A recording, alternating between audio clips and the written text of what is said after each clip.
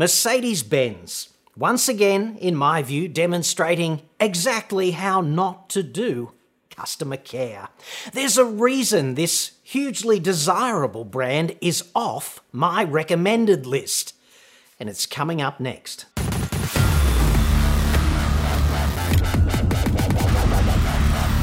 I'm John Cadogan from AutoExpert.com.au, and I get new cars cheap for buyers here in Australia. You can inquire at the website about that. Even Mercedes-Benz's. If you really want one, I promise that I will conduct myself in an entirely non-discriminatory fashion. However, this report concerns a dude named Chris Thurley who bought a Mercedes-Benz C200 from the local Townsville dealer, and he paid roughly $2,500 extra for the so-called Command Online package. And, sadly, this no longer accepts Mr. Thurley's commands because, well, basically, Microsoft. And no one can or will fix it. The documents about which this saga orbits, in full and unredacted from Mercedes-Benz and Mr. Thurley, are downloadable exclusively from my report on this at the blog. Just click this link up there somewhere, and I urge you to read these in full for yourself to make your own determination as to whether I'm being fair and balanced on this or a bit of a bastard. I think you'll find this report is not, in fact, a half-baked hatchet job.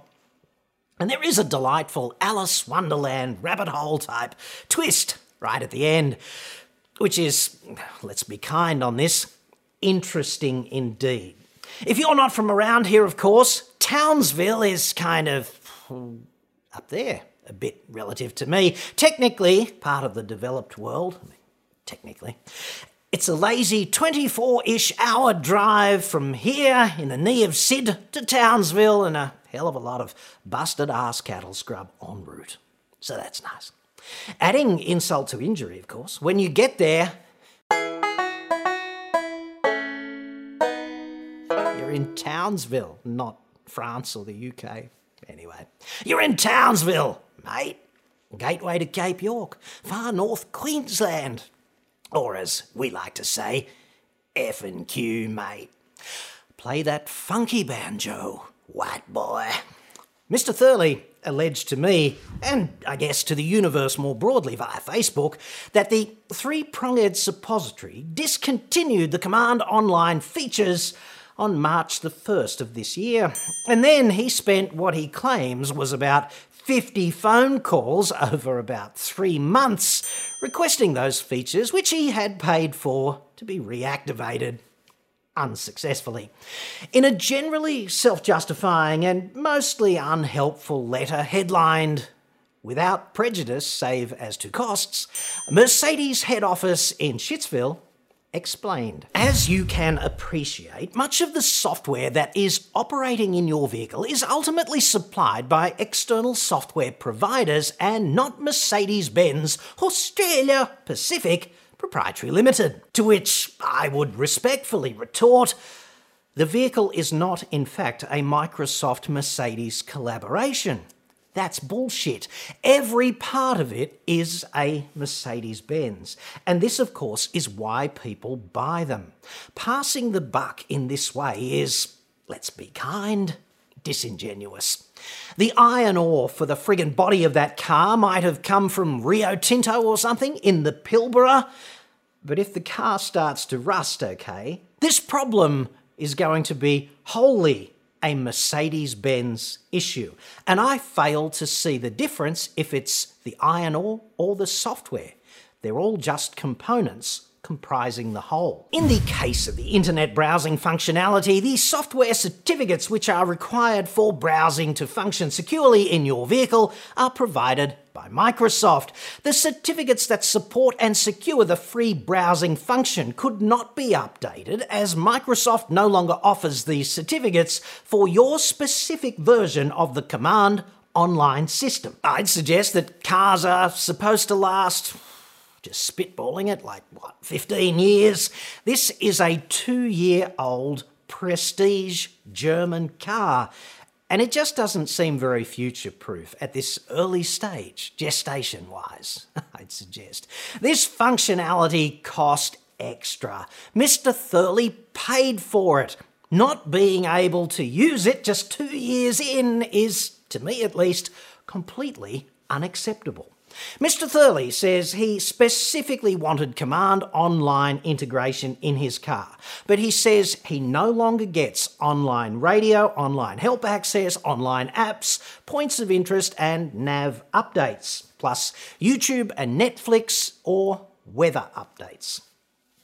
Regardless, I guess, of whether you think this stuff is trivial or non-core to the business of driving, and I certainly lean that way if that's you, as a consumer, if you pay for, I don't know, Rubber Dog Shit Plus, okay, and the company promises to integrate Rubber Dog Shit Plus in your car, and then one day you wake up to discover that you've been downgraded, like overnight, without consultation, to Rubber Dog Shit Minus, you would have every right to feel unfairly treated.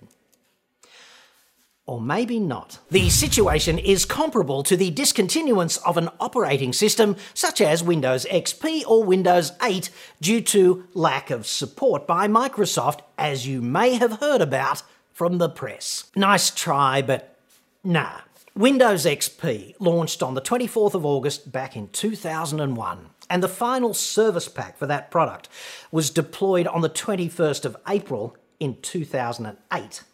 But Microsoft offered extended support for that product until April the 8th of 2014. So that's a total XP operating system support envelope of 12 years and 8 months for computers that cost, what, maybe a couple of grand? This, however, is a 2-year-old premium German car that cost almost $80,000. So I'd suggest there's fundamentally no universe where these software support situations are comparable from the consumer's point of view. Pretty bad analogy, really. We informed the dealer many times that the Command Online features were more important to us than the colour of the car, and if it didn't have it, we were not interested in making the purchase. At no time did they ever tell us that 2 years after buying the car, it would be casually removed.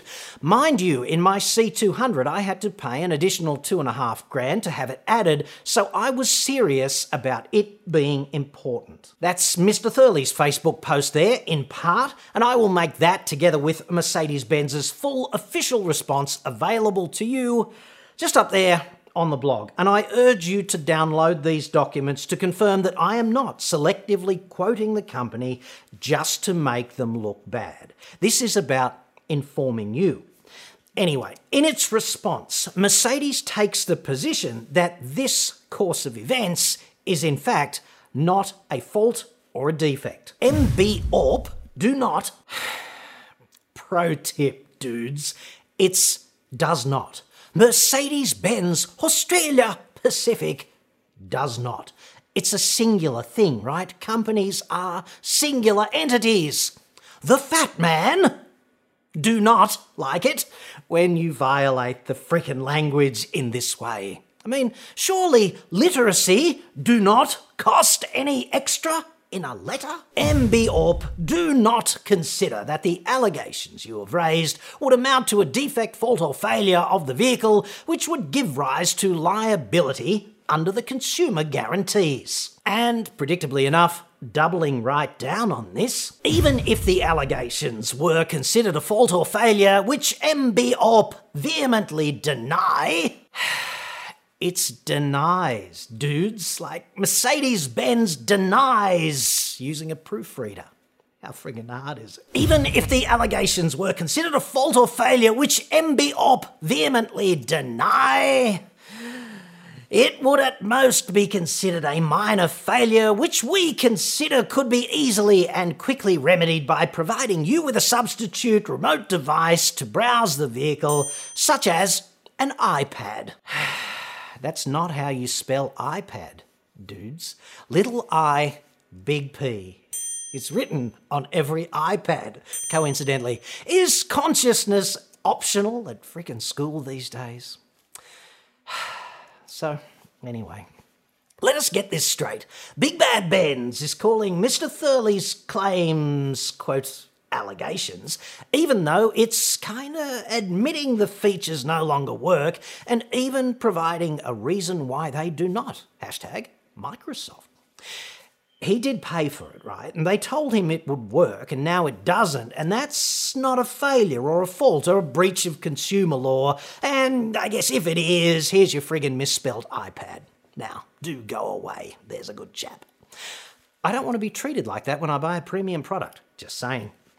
Mercedes-Benz goes on to explain that the feature is kind of worthless anyway. Your direct remedy against MBORP is generally limited to damages for the reduced value in the vehicle arising from the reduced internet functionality as outlined in Section 272 of the legislation.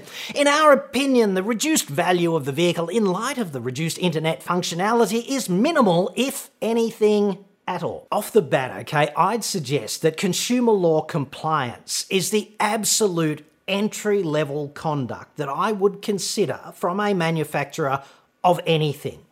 But this is not just anything. This is a premium German luxury car. It cost 80 grand. It's wearing the badge. And yeah, I know a C200 is just a cheap Mercedes-Benz in the context of the brand and its range generally. But hey, it's got the badge, and I would really like to feel like I'm part of a club, inclusive of when I've got a problem and it needs to be resolved. And I have to say, in Mr. Thurley's shoes, I would not be feeling like that right now, okay? So I really struggle with this particular part of the whole concept, right? Because if you sell me something for 2.5 grand, but then you go on to claim that its value by omission is in fact zero, is there not a word for that, treatment like that? And is that word not scam? Can you think of a better word? Because I certainly can't. Certainly the upfront price, this is as kind as I can be, that upfront price appears entirely to misrepresent the long-term value of this feature. I mean, what else do you call it when you get sold something intrinsically worthless that cost you 2.5 grand? The reason I'm telling you Mr. Thurley's story is not Mercedes-Benz hatchet job. It's just not. It's like this. When you buy a car, this is a big spend, typically, for you. And it doesn't matter how much you're spending, right? If you're spending 20 grand or 120 grand, it's still a big spend for you. You consider that there is a great deal of money on the table when you are doing this deal. That's how cars are, generally. And you jump into bed not only with the car, but also the manufacturer, right? The two things are inseparable, the car and the brand. And if that car develops a problem, then the underlying morality of the car maker, meaning its focus on doing the right thing by you, that really does matter, and it matters a lot, okay? And this kind of behaviour we see here is why I choose not to recommend Mercedes-Benz. And I say this despite having fallen in love with every AMG car that I have ever driven. You know, CLS 63, E63, C63, SLK 55. These cars are awesome to drive. They just are. I get it. And current Mercedes-Benz products are stunning. There's absolutely no doubt there. The gravitational pull of this brand, it's obvious, okay? If you're a car nut particularly, and if you've got money, the more you spend, like, hey, ladies and gentlemen. But when you scratch the surface, this is the conduct that you will be up against. And to me, that is simply unacceptable, like unacceptably risky. Daimler, which owns Mercedes-Benz, had 2.7 billion euros of revenue in 2019. The company employs 300,000 people. They have the resources to fix this problem. In fact, they have the resources to fix any problem, right? They just do. Therefore, not fixing it is a decision that the company has taken. It's not our hands are tied. It's this is how we're going to play it, okay? I'd suggest that this tells you a hell of a lot about the company's commitment to customer support. It just does. It certainly informs me. There is a Twilight Zone twist to the end of this story. Notwithstanding the above, on a purely commercial basis and without any admission of liability whatsoever, MB Orp is willing to make the following offer to you. Number one, Mercedes-Benz Townsville agrees to repurchase the vehicle for a total sum of $76,153.14, including GST, in full and final settlement of the claim, the details of which are to be determined between Mercedes-Benz Townsville and yourself. Number two, the parties enter into a deed of settlement with mutual release confirming the above. And of course, where would we be without a veiled threat right at the end, the glacé cherry on top, just to grease the wheels of decision making. Please note that any claim brought against MB Orp in relation to the above will be rigorously defended, and we reserve our right to produce these correspondence on a question of costs. Really? These correspondence? At least there's underlying communicational consistency. And sometimes, I suppose, that might be enough. There's quite a bit to unpack here too, but I'd suggest on the threat of legal costs, this insinuation that if you don't get with the program, you might be looking at a bill you can't jump over. It's like this. If you pull a knife in a street fight, which I recommend you never do because street fights are undiplomatic, and even if you win, it often ends badly for you, but if you do, right, as a thought experiment only, just to look at the underlying dynamics, you really have to be prepared to go like 100% Kill Bill. You really do. I'm talking the full sashimi chef mega meal deal. Yes. And this is not that, frankly. It's just an empty threat, because even if you lose your case in consumer court, the plaintiff and the respondent typically bear their own legal costs. And you have to be exceptional to be awarded the other team's costs, and not in a good way. In fact, to cop the other team's costs, you have to be a truly egregious, vexatious arsehole, kind of like Land Rover was in the epic battle recently against the Princess of Poshtovia, who's also known as Sally Morphy. And if you Google Sally Morphy Consumer Law Land Rover, you'll get an uplifting read there, I'm sure, from many different news outlets, and also the transcript of the court case. Your conduct needs to be borderline unconscionable to have the other team's costs imposed upon you. So that's mainly just an empty threat, in my view. More importantly, though, if Mercedes really thinks there's no liability, or maybe its liability can be adequately absolved by sliding a misspelled iPad across the friggin' table, why go to the trouble of offering Mr. Thurley a buyback costing 76 grand? Because that's kind of like falling on your sword without first even attempting to defend yourself. It's going to cost them about 30 grand to do this, okay? Because the dealer will take the shitbox C200 back and tart it up and resell it for about 50 grand. And there's going to be some costs intrinsic to doing that, so they're going to be about, 30 grand out of pocket on the round trip. So not a disaster for them, but still a hell of a lot of cash. So why do the whole without prejudice bullshit and make the threat about legal costs and explain that it's not a fault and that they're not really liable and generally comport like malignant corporate cockheads? I mean, there has to be a reason for this behaviour and this offer. And I think I can hear it, frankly. Can you hear that? I'm sure I can hear that. It's very faint in the background, but it's the unmistakable sound of lawyers stampeding to the local courthouse to file the class action papers. Because he who files first in that game generally gets to run the case and, let's not forget, reap the benefits. See, 30,000 people a year buy Mercedes-Benzes, and that's just here in Shitsville. And between 2015 and 2019 inclusive, that's about 150,000 customers. And if just 10% of those opted for the command online, whatever, and if it no longer works in all of those cars, then there's 15,000 potential plaintiffs right there. which is kind of a lot of egg to be wiping off your face in the weekly conference call back to Stuttgart. Just saying. And, in my view, that's probably what that bullshit about the deed of release is all about. You know, deeds like that basically achieve two things. They go with all sort of out-of-court settlements. Firstly, it says that you agree not to sue them ever again over this matter. It's the end to these proceedings, essentially. You absolve them of any additional liability in respect of this unfortunate set of circumstances. And secondly, it's a gag order, okay? That's term number 6 in the Mercedes-Benz proposed deed. Strict confidentiality. No statements whatsoever as to the, quote, terms or substance of this deed to the media or otherwise, right? Or otherwise, meaning no talking to anyone, okay, ever, otherwise lawsuit.